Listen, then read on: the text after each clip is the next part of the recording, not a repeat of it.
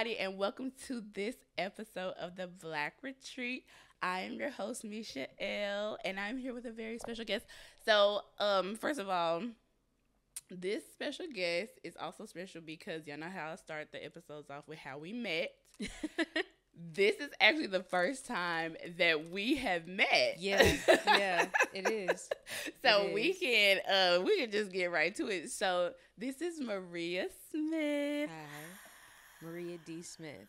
Maria D. Smith. Excuse me. Don't forget the D, honey. And the D is for that's right. The D is for that's right. I know that's right. So, me and Maria, we actually connected through Rayma. Yeah, shout out Rayma Boston. Rayma Boston. Amazing. I love her. Yes, I love Rayma. She's the best. Yeah, she really is. She's literally just like a walking angel. I love her so much. She peeps everything. Yeah. But also is still so graceful and so peaceful and so kind. Like, she knows what's up, but you will never faze her. And you know what? The fact that, like, you got Rayma down to, like, 3 words, that is exactly how Rayma is. If y'all don't know, y'all need to go back and watch her episode. I think it's episode number 2. Rayma is funny also. Hilarious. So, I definitely see a lot of you in Rayma. Oh, my gosh. We clicked, like, I want to say instantly. Like, yeah. I don't remember what the conversation was, but it wasn't too long after that. So we were like, yeah. Hey. Like. So tell me how you and Rayma met. So Rayma and I met while she was in a writer's colony. Okay. And I was working for the company at the time. Like, I was an office assistant. And I was just, attending to the writers. So I had been a part of Writers Colony, actually, the summer of 2022. Okay. Right after I graduated with my MFA from Northwestern, I went to join the Writers Colony, and I was one of 4 incredible women writers. Yeah. So it was really cool to go from this PWI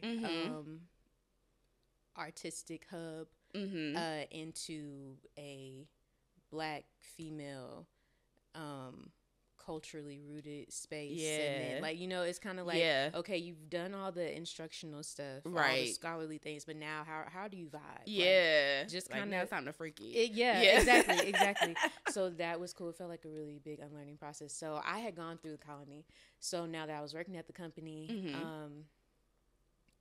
I was attending to Rayma as a writer in the colony. Okay. So we were just vibing off of just, like, showing up and craft and just vibes, personability. Yeah. I mean, because it was at the time when I was serving there, having been through the Writers Colony myself, I was really just, like, intentional about creating space and creating the energy that, like, I know helped me or what I wanted to see while I was there. Absolutely. So just welcoming her when she came in and just, like, chatting it up and seeing what was going on, and I don't know, we just became friends. Yeah. We just became friends. But I will say, from my experience in it, I had just a different perspective how, like, I wanted to help and engage and stuff like that. Yeah. And I don't know. It wasn't much, but it was a great way for me to meet great people. Yeah. So, and when you say, like, you attended to the writers, what do you mean? Just, like, making sure they had little things that we often take for granted, but are so essential to making sure that we have time and space and energy to get things done. So, like, stocking up on snacks, water, whatever, just encouraging words, just little things. I think that's something that I learned from my grandma, who used to work in, like, the healthcare space. She was, I actually don't know what she did. I don't know what she did. She just was in healthcare. She worked at the health department, and that's all I know. That is so funny. That is such a grandma thing. Like, she worked at the health department. She worked at this department. Yes, like, that's it. That's all I know. But with that, like, if we went to go visit her at work before she had retired, it was just like she was homies with everybody. Like, everyone knew her. Like, they come up there just to say hi to her type vibe. I don't know. And it was like, she wasn't doing, I can't tell you what she was doing. I don't want to say she wasn't doing much, but it's like whatever she was doing, it kept the place afloat. And like, I just embodied that same energy with like, you know what? I'm just keeping this place afloat. Yeah. Like, I just want to add to the energy. That's it. So yeah, I want to say me showing up with that experience, and those influences, it allowed me to meet great people like Rayma, like Paris, like Latasha, like Tosin, et cetera, and then some. Yeah. And these are all people a part of the colony, I assume. That's specifically Rayma's cohort, but the Rise Colony was just a really great community building place. So it was such a valuable experience that has just helped me foster community in Los Angeles, a place that I wasn't even thinking about. I wasn't even thinking about. I wasn't even worried about, and it's become this. It's become a home. Just, I'm just saying. I still haven't changed my license or my tags. I'm like, I'm from Tennessee. I was just gonna say because you're from Tennessee. Yeah, but just because I'm like, claim this place, claim Los Angeles as my home. Are you crazy? How long have you been here? I've only been here for like a year and a half. And how do we feel? Are we staying? No, are we good? Okay. I'm here. I pay bills here. I voted here. I'm here. Come on, vote. I did. I voted. I was like, I don't even know y'all for real, but let me read up on this. Let me see what's happening. I think it was the black female mayor candidate that was on the ballot this go around. I was just looking at some of the reports and stuff on, like, I guess what they're trying to stand on and what they're trying to do, and I'm like, you know what, I think I should vote. I think I should vote out that was me last time. I was like, let me read every single one and get into this because I don't know what's going on here. I was like, I'm getting the highlights, right? I'm getting the highlight notes. So because I think I had registered to vote like the day before the thing, so I'm behind. I'm just like, but I just feel this urgency to be a good citizen. So I'm like, oh. They giving me the pamphlet. I'm like, yes, let me. And I'm taking forever. I'm taking forever at the little podium thing because I'm trying to read and I'm like going through it. And I'm like, wait a second, I don't know. So if I vote yes, does this mean exactly no? Or if I vote no, does that mean yes? Like, no, for real. And the workers were just like, ma'am, just vote. They say you should have had this together before you got here. So nobody told you that you could have been so prepared, like you could have been. And you know what? It doesn't matter because as long as you got it done. And it got done. And the lady won. So I feel very successful. Period. Exactly. And you contributed to that. And I did. So, yeah, I voted here, so I guess it's home now. Yes. But I imagine that is very important to you because if you guys have not figured out by now, Maria is a writer. Yes. Okay. So, yeah, we probably didn't say any of that specifically. We didn't say any of that specifically. But we got time. We're going to get into it. Okay, great. Okay. Great. So you're a writer. You're also a playwright? Yes. Miss Mamas? Yeah. So a writer from Tennessee. You know what's so funny about every person that I know from Tennessee? They rep Tennessee so hard. Yeah. Like, what is there something in the water? Like, why y'all be leaving if y'all love it so much, huh? Oh. Oh. Whoa. So I'm just playing. I mean, no, that's a great question. You're doing your job. You're doing your job in a really great way. No, I love where I'm from. Yeah. In all of its chaos and all of its beauty, it's the place where I was raised and where I found myself, found my calling, and became just so rooted in just my history as a human being. Yeah. Like, fun fact about me, my undergraduate university owns the plantation where my earliest ancestor was brought to, and they use that plantation for agricultural research. So, and this is in the state of Tennessee, right? Yeah. So that I just having a fact like that, like I'm in the soil, like that's a real cyclical the fact that you even know that, like, that's amazing. Well, and it wasn't, I think I had just looked up recent pictures of the plantation because it's the Ames plantation in West Tennessee, And my family would just talk about it like, oh, yeah, that's when the family was on the Ames Plantation, whatever, because we have a lot of, like, oratory history about just, like, my ancestors and things, because my mom's people are from West Tennessee, Bolivar, Tennessee specifically, which is outside of Memphis. It is not Memphis. So there's Tennessee, and then there's Memphis. Okay. And that's with all respect. Okay. And the idea is Memphis, Tennessee is its own place. Okay. It is It is a part of Tennessee. Okay. And we're so grateful. But it is also its own place. And you said we don't claim Memphis. No. That's not what I said. Oh, okay. Memphis don't claim us. Really? Yes. I done heard some things about Memphis though. I love Memphis. No, I love it. That's all that matters. I love it. And that's why I'm like, I'm just amazing. Giving respect where respect is due. Okay. Because that's all. But no, we're just gonna leave it at that. I promise it's so much respect. Yeah. It's so much respect. That's what's up.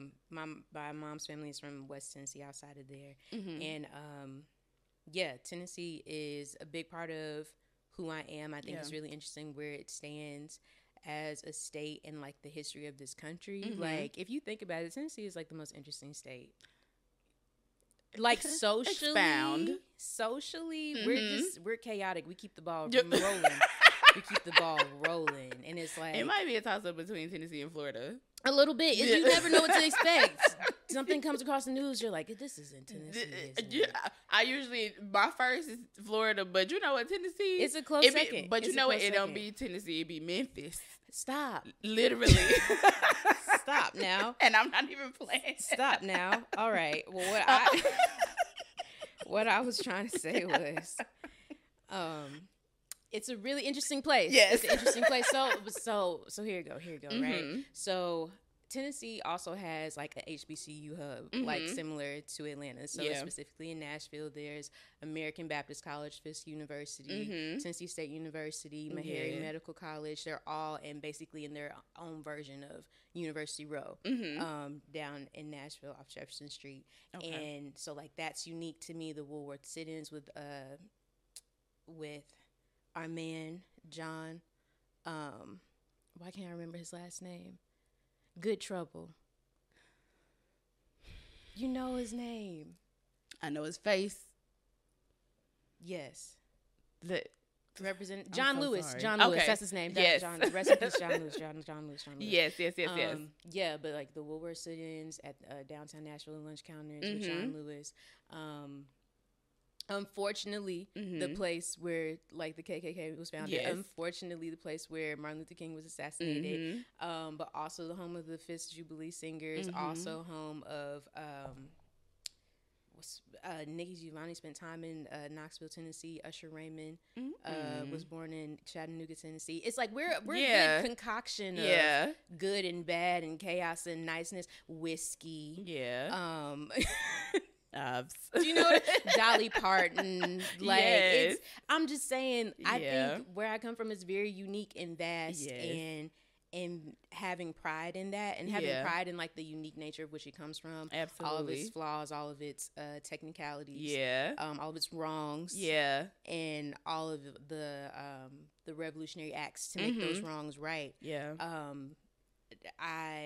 I don't know. I take pride in that. I take pride in the fact that the ratifications and the changes that are coming out of Tennessee that are, being pushed against when they're just morally chaotic and wrong. To see like the political leaders that we're getting out of that, all like the representation, the changes, the initiatives, just all of that comes with the wrong of it. All this like radical revolution that comes with that's a lot to take pride in, right? Like it's absolutely. Like they do some crazy stuff, but have you seen how that same place has responded in return? Like, you better teach me about Tennessee, I'm honey. Just saying. Also, the state fruit is the tomato. Time out. It is. You know what? Honestly, that's a little chaotic in nature in itself. Right. Just exactly. It is. But anyway. And I'm okay with that because you know what I love? A fried green tomato. Ew. I'm so sorry. I'm so sorry it's to okay. the South. It's okay. That's all right. I don't. That's all right. But you know what? I'm I'm not a huge tomato fan. Just It's okay. it's like I eat them, just like the small ones That's okay. though. But it's all good though. But you know what? Tennessee has produced a lot of amazing things, and Oprah Winfrey. Most importantly, right now. Oh, Maria D. Goldsmith. Hey, you know what? I done said I think I said Goldsmith. I done intertwined your freaking Instagram name, which is Wordsmith. Yes. Because I was like, oh my gosh, like this is such a freaking cool Instagram name. Because at first I was like, oh, is this her last name? And then I was like, no. No. And I was like, Mesha. No, it's all good. It was crazy. I think I'm pretty gifted at picking a good Instagram handle because when I was in high school, pre Cosby shenanigans, when he was still America's dad, America's grandpa, I know, but you got to bring it up. So I don't seem like I'm a terrible person. Yes. So it was before that, and on Instagram in high school, my handle was Maria Huxtable. Really? Yes, and it was pretty dope. That is. And to the point where, for some reason, the high school librarian thought my last name was Huxtable. No. Like, was getting my records, my school records, and my Instagram handle. She was like, I don't see you on here. She was like, I'm confused. Isn't your last name Huxtable? I was like, no, girl. So, like, legally, there's this thing called, like, a government name that I have had since before the internet was accessible to me. My first question is, how come the school librarian is following me on Instagram? Exactly. I don't know. And you were in high school also, like, yeah. And you know, we just gonna ease on by that. we just gonna let you in the school library and have that little moment.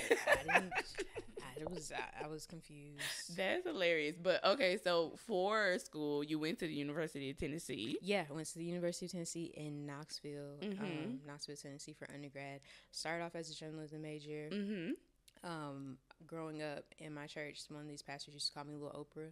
Oh. So I was like, I guess I'm going to be Oprah. Like, that was what was told to me. But I grew up, like, I knew I wanted to write things down. I knew I wanted to, like, make things. But I didn't have the language to know that I wanted to be a playwright, be a storyteller. I mean, like, I guess I did, but I didn't think of it as a practical means of, like, career. You know, no one's...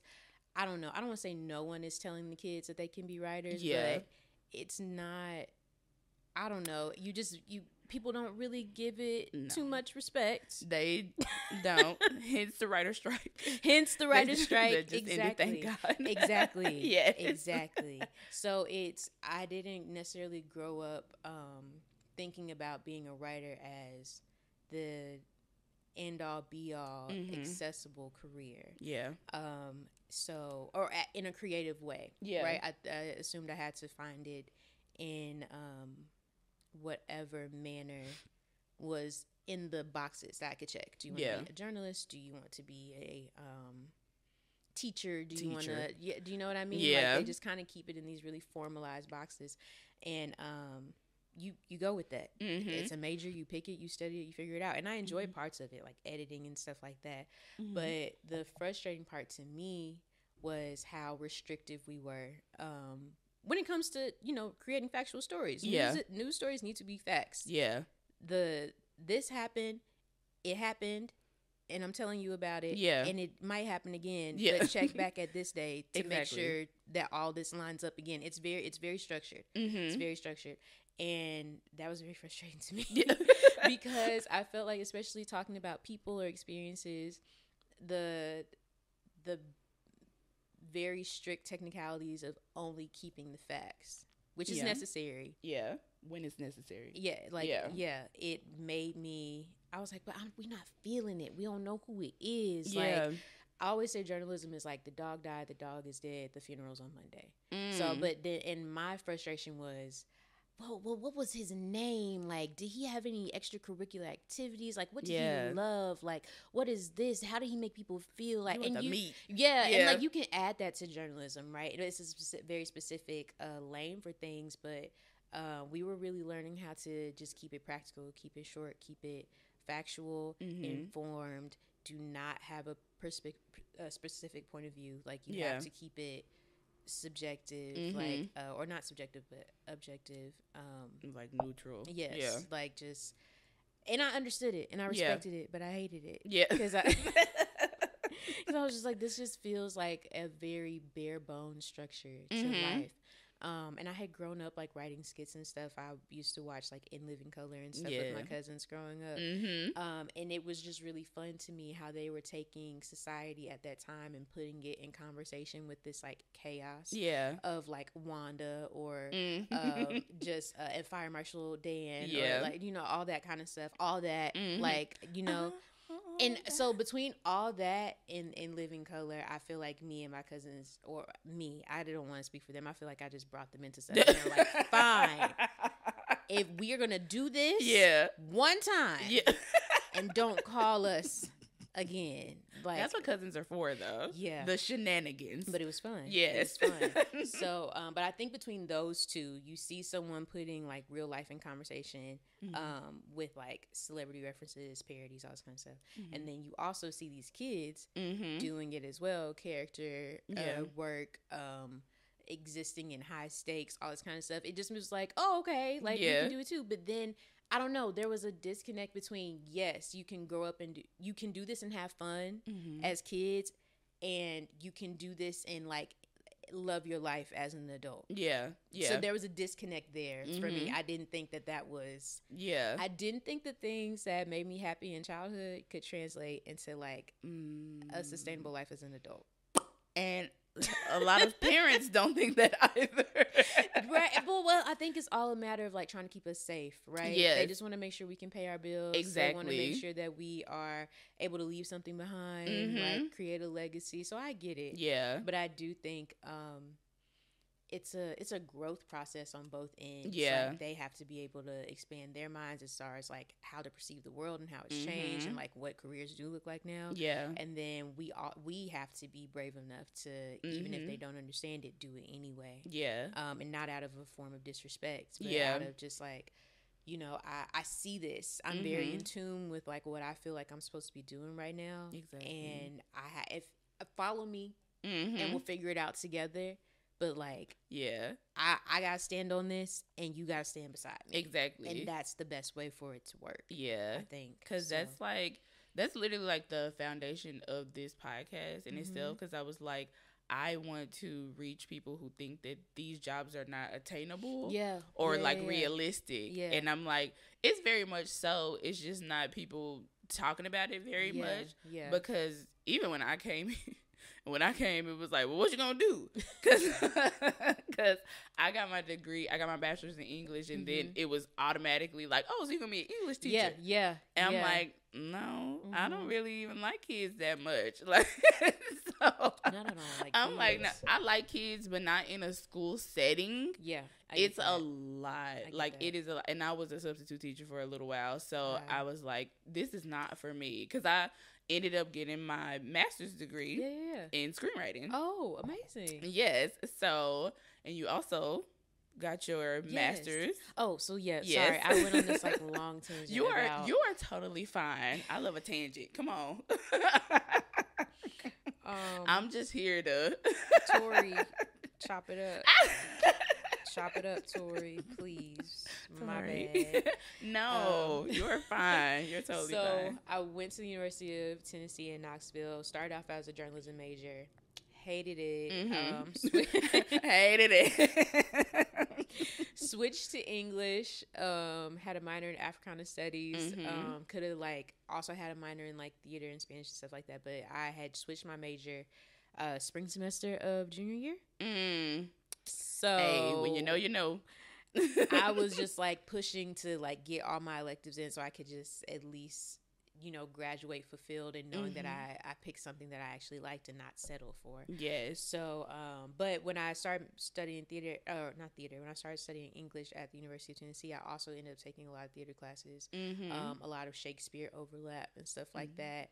I took a Caribbean literature class and just like the fiction or the elaborate nonfiction and like the plays and stuff like that were considered to be English studies gave me the details, the meat, the the perspective that I wanted journalism to have. Yeah. Like, I guess I grew up watching Nightline with my mama on Fridays. So I was like, ooh, ooh. And I thought we was going to get into that. And they're like, go report on this new fire hydrant that they just put downtown. And we're like, so in other news, like, there's a new fire hydrant in front of the CC's Pizza. Like the video of the puppies, like, oh, and here's these puppies. Yes. Running around. Yes. Boring. So, yeah, very, very. So. But so you ended up. So your transition from Tennessee to LA, how's that been for you? It's been cool. So, okay, I had some leaps along the way. So. I graduated from University of Tennessee in 2018, and I initially got accepted to go to NYU to get my master's in performing arts administration. Okay. And I had kind of just made up in my mind, like, oh, I'll just be in the administrative part of art. Like, I'm not going to try. I was about to say, because what does that mean, performing arts administration? Just kind of like helping with a lot of producer roles, like marketing, connecting, or networking, producing, events, content, fundraising, so just like the real technical bits and pieces that keep establishments afloat. Like, and art is an establishment. I think we think that it's just like, oh, the actors love it, the writer loves it, the director loves it. It's like, no, people have to like get paid. There has to be promotions. There's all this fine lines and business behind it, just like anything else. So I was just I was like, cool, let's do that. And it was, I was excited to go to New York because New York was like the biggest city I had ever seen.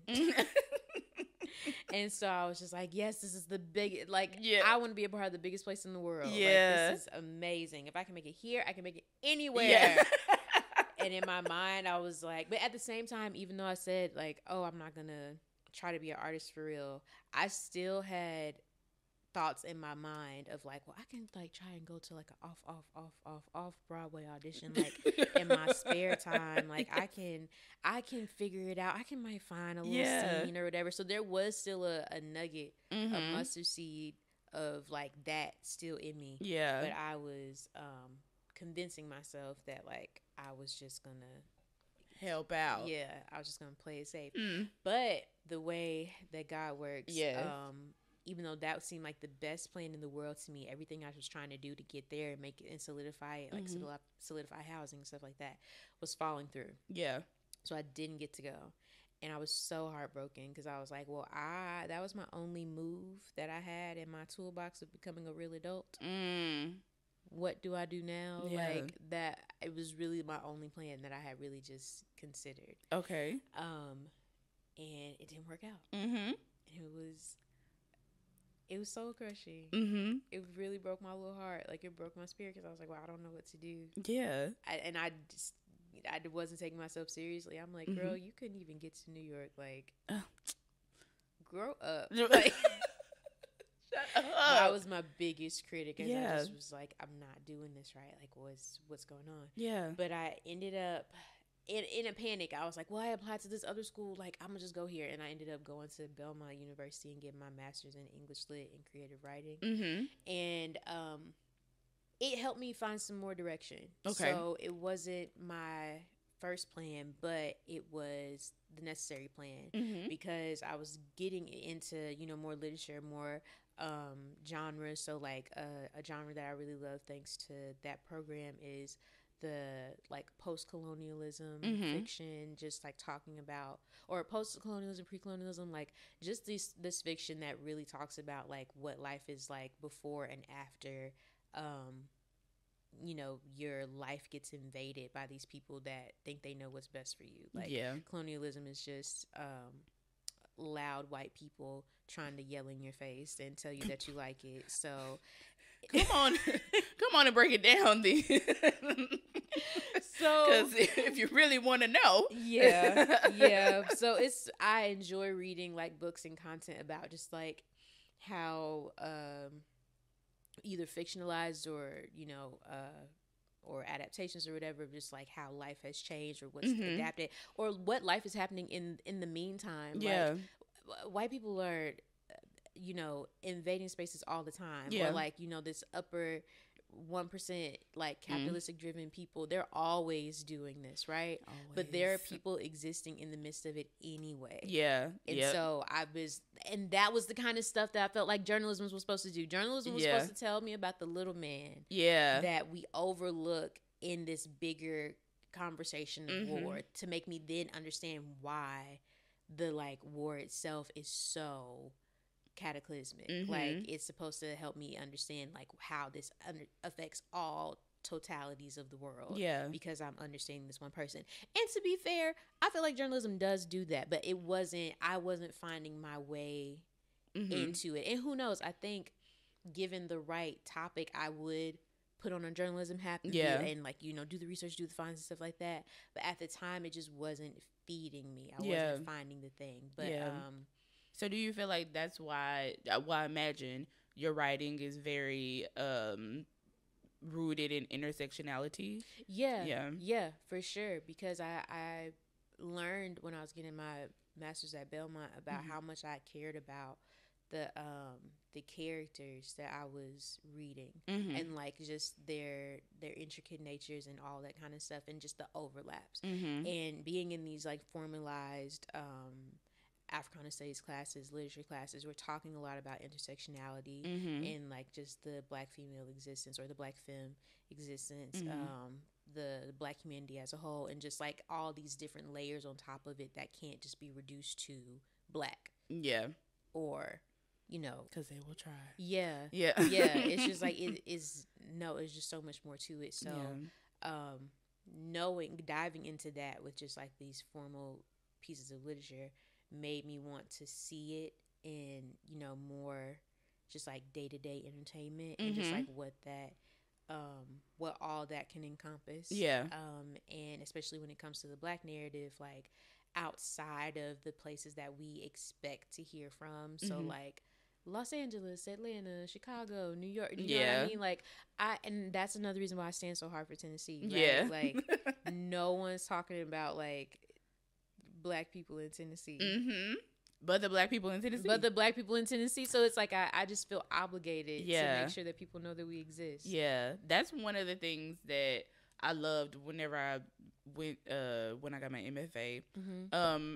I think that's when it hit me, and I was like, wow, like there's so many different people from different places, and like this is how we get the different stories from the different people from the different places, obviously, because I'm like, there's people in here from freaking Egypt, there's people in here from Australia, from wherever. Everybody was from everywhere, honestly. And I'm like, and this is how you get those stories out. But it's crazy because like a lot of times those are not the people that are being chosen to put the stories out, and then journalism. So right. So yes. So it all like interconnects with this nonsense of like there's only this one agenda being pushed forward. And so I think that's why it's super important for writers like us from the Midwest and the South to do these things. And that's what's up though. And so you're a writer, and you're also a playwright. Yes, so I'm right. Okay. So I got into. I've actually, in some way or another, have written plays my whole life, and was inspired by my grandma, who was a playwright. She didn't see. This is also health department grandma. Oh. Yes. Come on, health department grandma. Yes. Shout out to health department grandma. For the First Lady Helen Messenger. Oh, come on, First Lady. We love a First Lady. Yes. Yes. Hats and all. Yes. Come on. And I know she was fine. Absolutely. Stepping. Yes. Stepping in church. Yes. Okay. But yeah.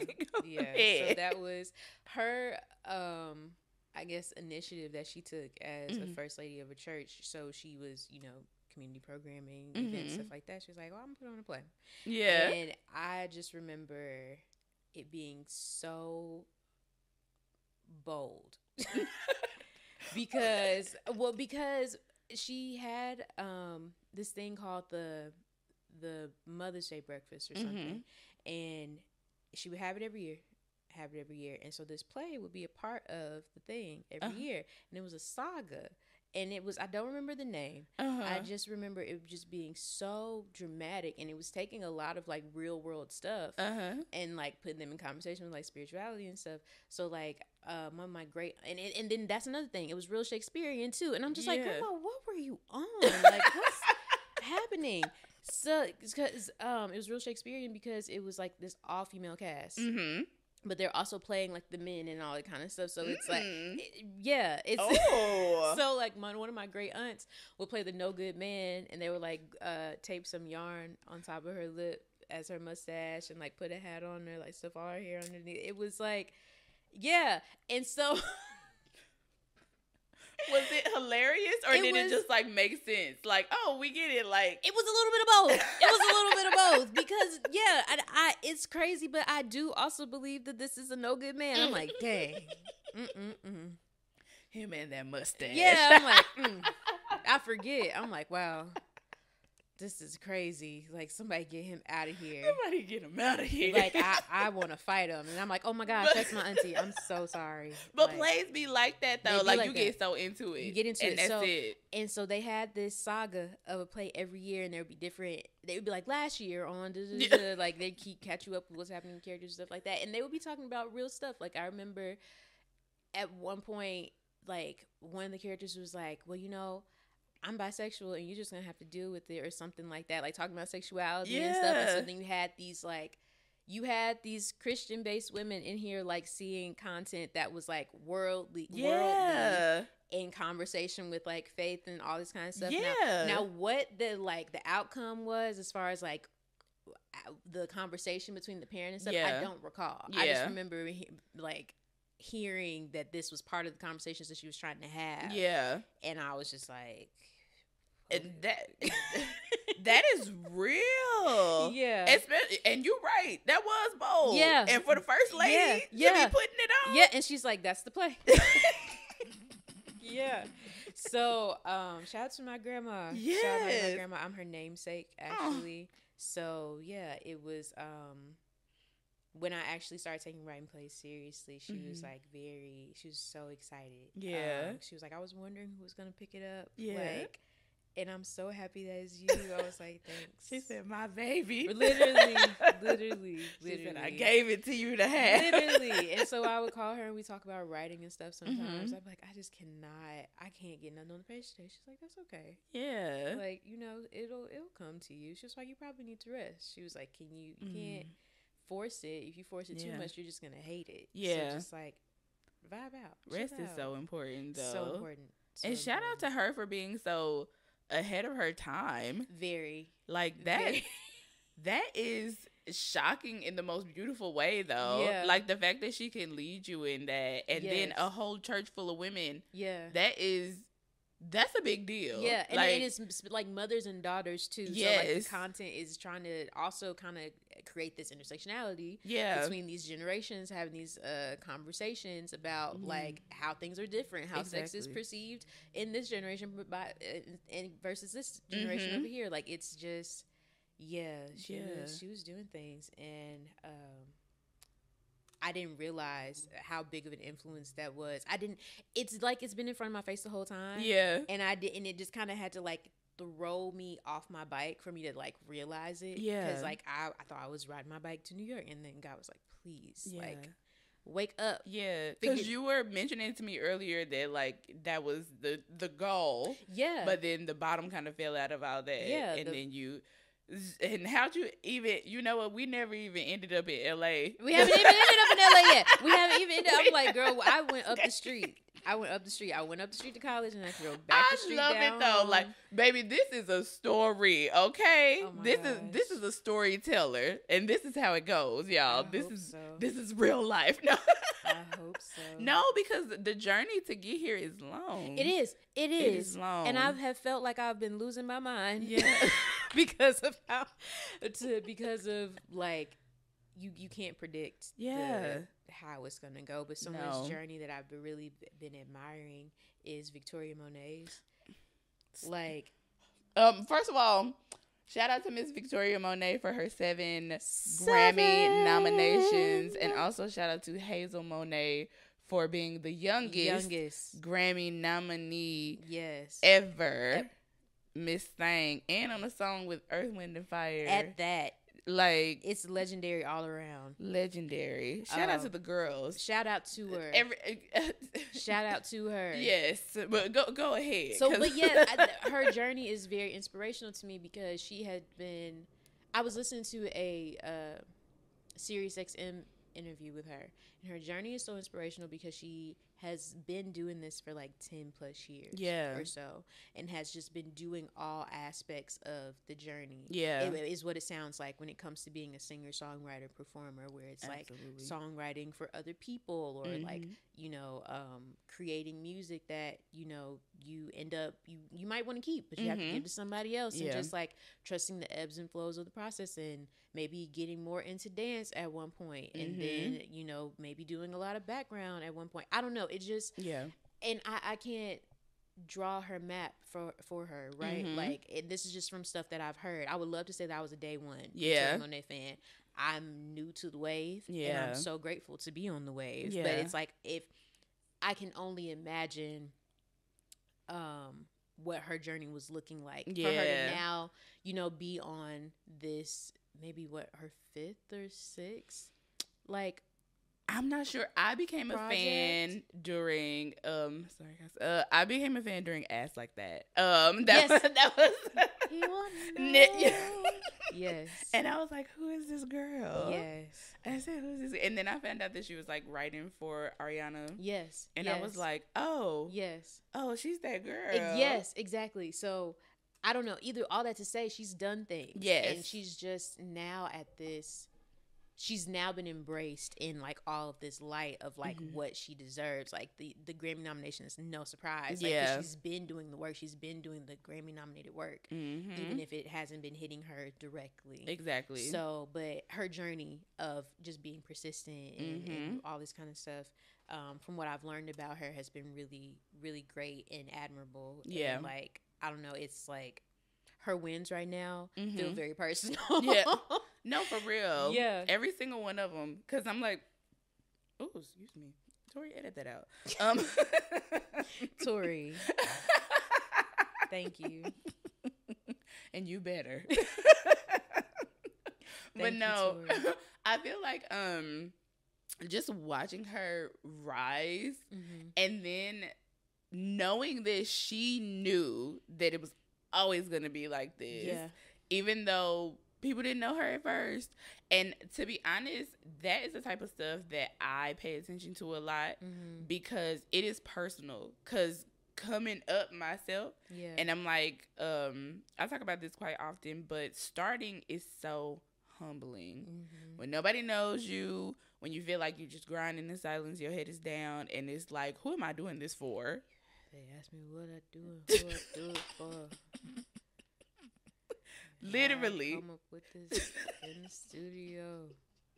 He don't even give an answer. He's just like, I just know what I want for my birthday. I was about to, and you know what? I literally never even thought about it until this moment when you were singing it, and I was like, there's actually no point to that, because who do you do it for? For the birthday person, or like what? I won't say it because my parents will be like, Mesha, why would you say that? I know. But I know. Honestly, 2 Chainz. Anyway. I love him. I do love 2 Chainz. But yes. So, I don't know. I can definitely see how your career could mirror Victoria's or anybody's for that matter, because just, you know, trying to get to where you're going. Right. And just being a storyteller. And like you said, you're like, we're not even in LA yet. I was like, no, I know. I know. When I tell you, like, so like you said, starting was humbling. Going back home, staying at my mama's house, like working, balancing jobs, taking odd jobs, was very like, I was very confused and just like, oh, okay, like, what am I doing? I had grown up with a lot of life spoken over me, a lot of expectations that I either internalized or were, you know, sometimes placed on me. And so with that in mind, I thought I was supposed to be 23 and like out here just like making it work, like whatever I'm doing, I'm topping my game, like book an appointment to speak to me, like, and it's like, no, I'm very accessible, like, I'm not busy, not busy. I'm just at the house. I'm just at the house. I'm just at the house. I'm not even doing anything. And so I was my own worst critic as far as just like trying to figure out what was my pace, like what was going on, like why am I behind, like just in my head, just really beating myself up, but then also still trying to take the steps forward. So I'm grateful for my master's that I got at Belmont, because it showed me how much, like I said, characters that are true and human, like how important that is. And I really got to that conclusion after doing this project on Handmaid's Tale. And I put the book, the movie, and the show in conversation together, and I talked about how in the show, Samira Wiley's character, if you track that character from the show to the movie to the book, like if you tracking all of it, you'll see like it's not until the show that we see how devastating this society can be, because you are seeing what it looks like for this patriarchal dictatorship to affect a queer, Black, masculine presenting woman. And that's a world that's very specific to, and so it's going to have different tones of misogyny, different ideas of privilege and accessibility. Like it's just gonna look different. Absolutely. So I tracked that the character was like, oh, how it reads in the book, this is how it's coming off in the movie where all the people are white, this is how it, and just having that focus and like tracking down, like I don't know, it just felt like to do something with that much intention can really change a perspective. Yeah. Because Handmaid's Tale itself is written out of the fears of what our society can become without, considering women as human beings. Yeah. So, and we've seen that with like the overturning of Roe versus Wade and stuff like that. So the book wasn't too far off. Yeah. Unfortunately, it wasn't too far off. But then you have a different relationship with that book not being too far off when you then see someone who looks like you, or someone that you care about, or like a perspective that you can relate to for the most part. Yeah. In it, then you're like, whoa. Yeah.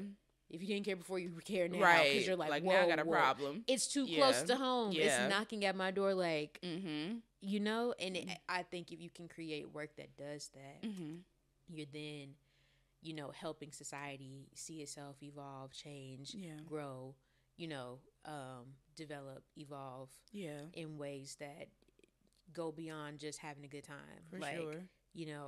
I like when I watch something and it's still in conversation with me. Yeah. And I'm referencing it to like understand my world in real time. Yeah. And so I just thought it would be really cool to participate in things like that. And it's creating the worlds, creating the characters, putting them in a specific environment that would cause for them to, respond in certain ways. Like Kansas City mannerisms are different from Tennessee mannerisms. Yeah. And what does that look like when those are in conversations? Like, I don't know, just really taking on the possibilities of the world and putting them into, I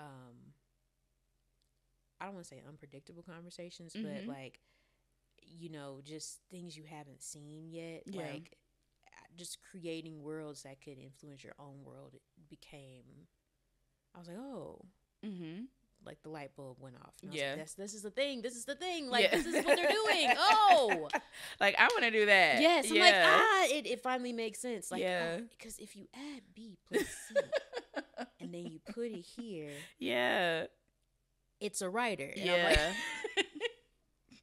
that's what I ended up leading into. And during that time, I was like doing this internship with the Nashville Repertory Theater. Shout out to the Rep. And I was talking about this program I had been looking to online at Northwestern, writing for stage and screen, and the website had some Black people on it. So I was like, okay, cool. Cool. Looks like a cool thing. Yeah. I didn't know what a Northwestern was before I actually got there. Yeah. So I was just like, looks cool. Let's figure it out. And it turned out that someone I was working with at the time had a friend who went through the program. So things started aligning. For the same things that started falling out from under me when I was trying to get to one location, seemed to effortlessly put themselves together going in a different direction. And you know how God is. Yeah. He's intentional. And I really think aspiring comedian. Mm-hmm. Because like I think aspiring. No, he is. Do you know what I mean? He's one. And I only say aspiring because he's like, and you're like, I get it. Like, I knew that you already knew, but you ain't had to play me like that. I'm like, it's only funny because I'm here now. But it wasn't funny a month ago. It wasn't funny, and while I was in it, I wasn't laughing. And he's like, that was so funny. You got it. Remember we were going through that? Remember when we were doing that? And you, like, cried? Yeah. And it's like, bro. He like, bet you believe me now, huh? And I'm just like, okay. if that's how you want to orchestrate this relationship. So, yeah, that got me to Northwestern. The friend she hooked me up with helped me with my application.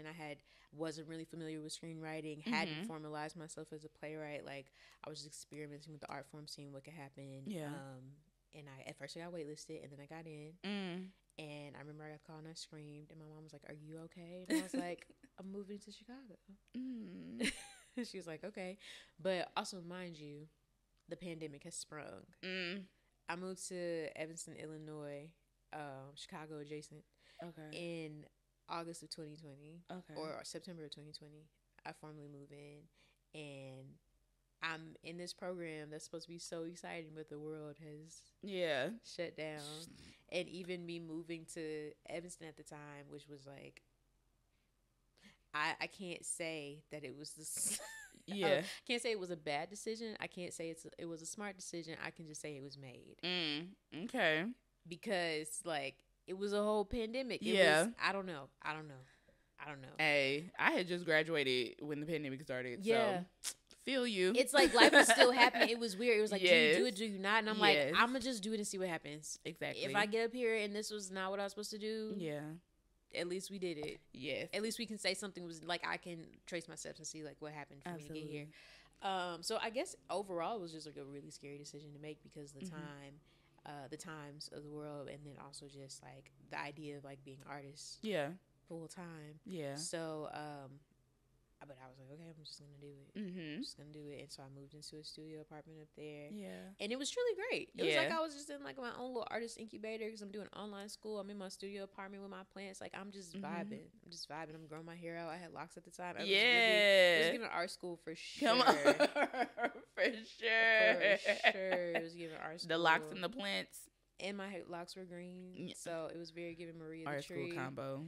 I want them back. I want to get back to Do that. you? It was a vibe. Because I like this too. Thank you. But I ain't never seen a lock, so. Different vibes. Yeah. We'll see. But that was a really great time. My cohort, I feel like we were perfectly cast. Like, and I say cast because everyone's so specific and so talented and has so much to offer. Like, you couldn't help but grow in your process of writing. I learned how to workshop with them in the best possible way as far as like really taking what works and leaving what doesn't. It was such a formative experience, and it really put me in conversation with the industry as far as just like learning about technicalities and networking and entry level opportunities and stuff like that. So I think it was definitely essential to my experience, and it kind of helped practicalize. Is that a word? I feel like it came out really smooth. So it whatever. It kind of helped it kind of helped to make the career of an artist seem more practical to my support system, who was very practical. If you had this like validating network of people to kind of be like, yeah, like, no, we've studied this, like this, like, you know, it's kind of like my references to prove that like I can make a living.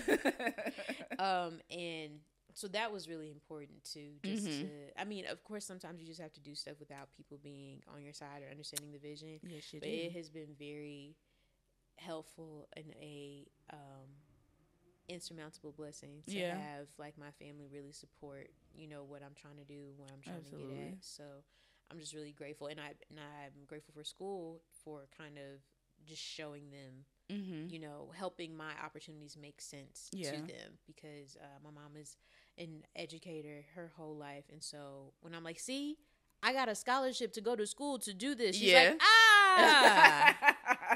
heard. She said, now I get it. It's yes, making sense. Yeah, she's like, got it. Yep. Cool. Heck yeah. But what's crazy is I remember in the 3rd grade saying, like, I don't want to be a lawyer because you have to go to school for 8 years. And was in school for 45 trying to be a writer. Yeah. It happens. I did 8 years of school straight through. Yeah. Which is chaotic. I would not advise. No. I would not. Because mine was not straight through. Oh, Jesus. So I feel, so now being in LA, getting to the point, oh my gosh. We are now in LA. Come on. Oh my gosh. But then again, it's been 8 years. So it's been like 8 years. That's been. We went through 8 years in 30 minutes. Like, we had to. I'm like, I feel like it should have been 5. This is your story. Let me chop it up. I don't tell you what to do. Like, nobody else does. I feel like everyone else is like, hey, Mesha, so bing, bang, boom. No, everybody's different. We don't compare. That's true. Comparison is a thief of joy. Exactly. And your race is your own. Mm-hmm. So that's that on that. So now in LA. Now we're in LA. Mm-hmm.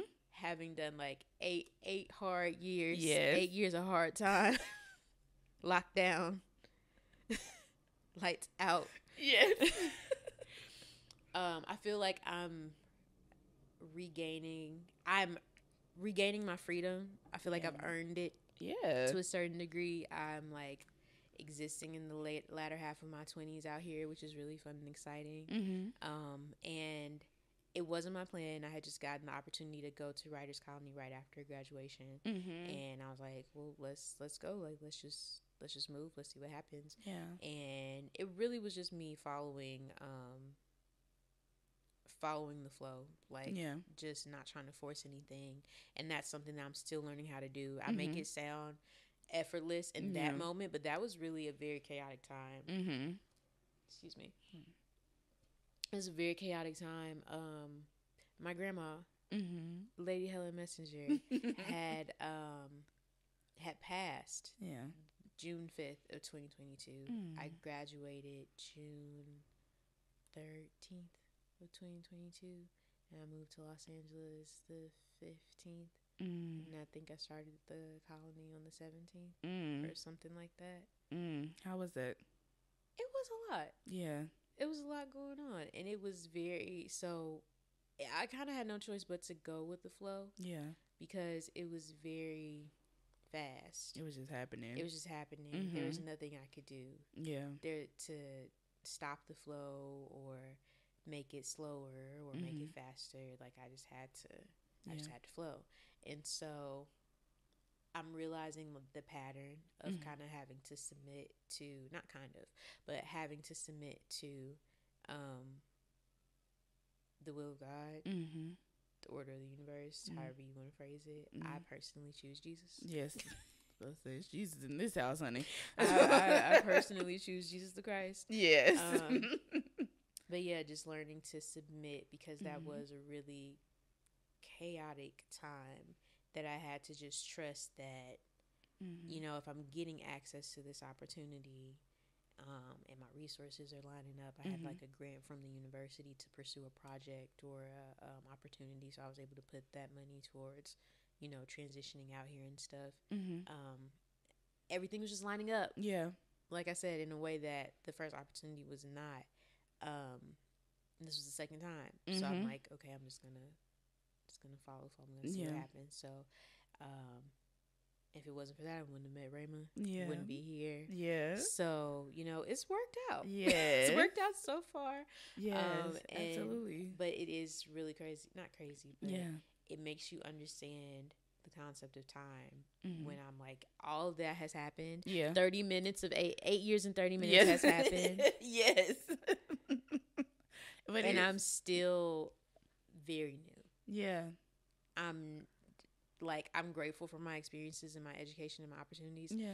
I'm still nowhere near where I envision in my head. Yeah. And sometimes that's frustrating. Sometimes that's liberating. Mm-hmm. So.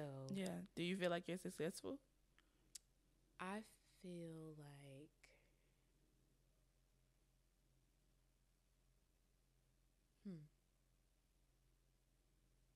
I feel like I'm learning to accept that I am successful. Because I think, like I said, where I want to be versus where I'm at, not two completely different places. I feel like they're lining up. Yeah. And it's closer than I think. But that expectation in mind, I feel like it feels like a yes or no question when it really is like accepting the success I've already acquired and like the things that validate me for me, and not even just out of an external thing of validation, but a thing of like knowing and affirming myself and like me just pursuing it. Yeah.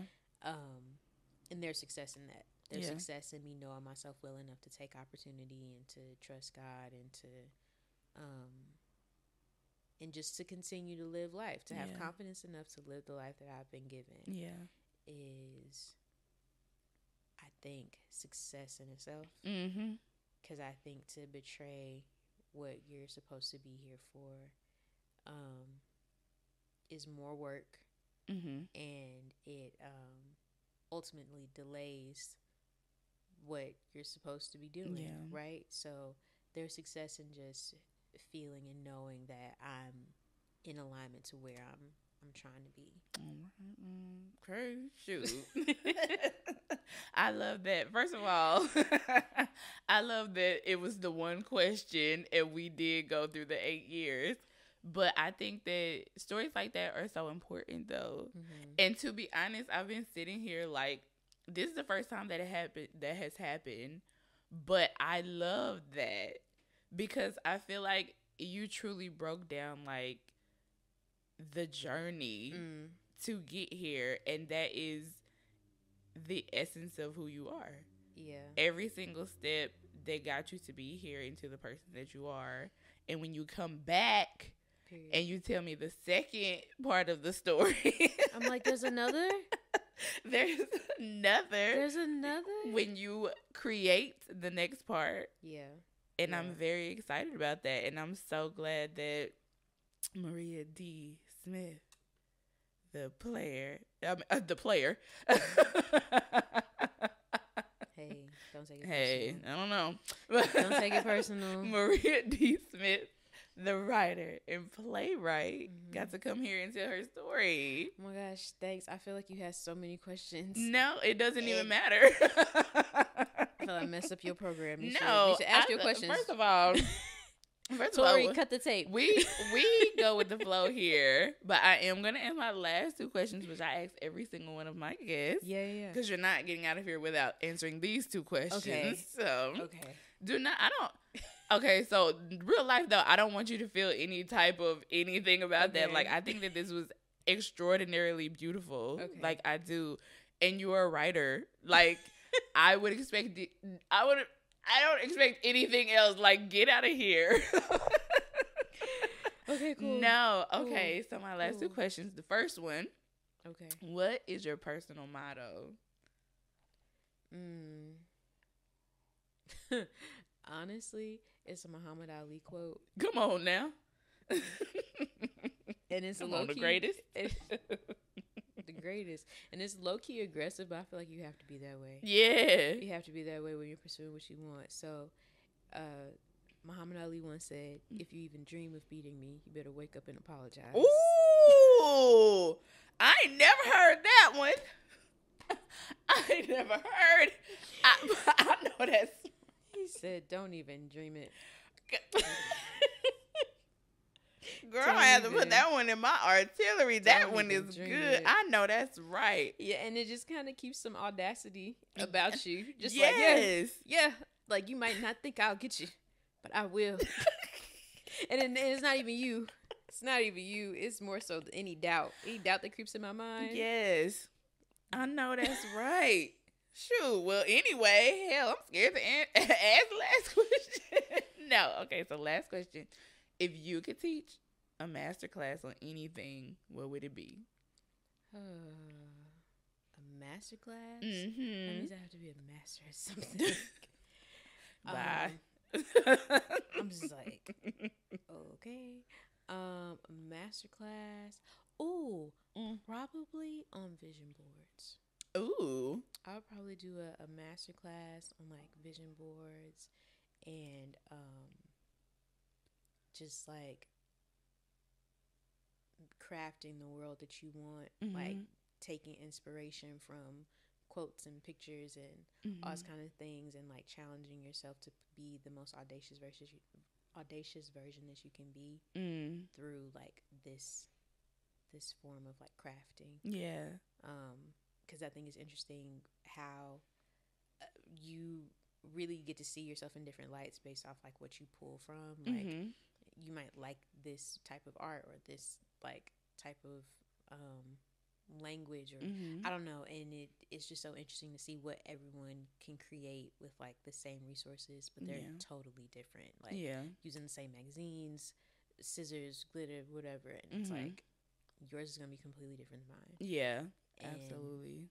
But then also like challenging you to like make it as specific to you as possible, so you can like then understand yourself a little better. Yeah, I have this planner. It's called the Christian Planner. Shameless plug. I don't got no money, no endorsements, but they're a really cool company because they're faith driven. So they have room for you to do your devotionals and stuff at the top of every week. Yeah. With like scriptures and stuff throughout. But at the beginning of the year, they have this opening for you to create a vision board for your year, and I think it's really cool, the placement and everything, because you open your journal to like plan one of your days. Yeah. But then you see this idea, this vision of what you want in long term, like in, you know, at the end of the year or whatever. And so I don't know, it just kind of keeps motivation, perspective. Like, I don't know, just go and look at it some days when you're like a little overwhelmed and you're like, oh, this is cute, or you see like what has come to pass. Like I put Beyonce on my vision board, and I got to go see her. Yes, I saw her this year. Yes, she's amazing. I got to see her at the birthday show. Yes, here. Yes. Powerful. It's powerful. So all that to say, yes, I would teach your masterclass on vision boards because I think they keep you optimistic. They keep you in flow. You kind of get to track how you change as a person. Yeah. You know, and I think it's just a really cool thing to do. Yeah, I love that. Yeah, and I absolutely love that we met. Yeah, I love this time together, and let's just cheers it out. Cheers. Hold on. Bring it around. There you go. Cheers. Thank you, everybody, for joining us on this episode of The Black Retreat, and I will see you next time. Bye.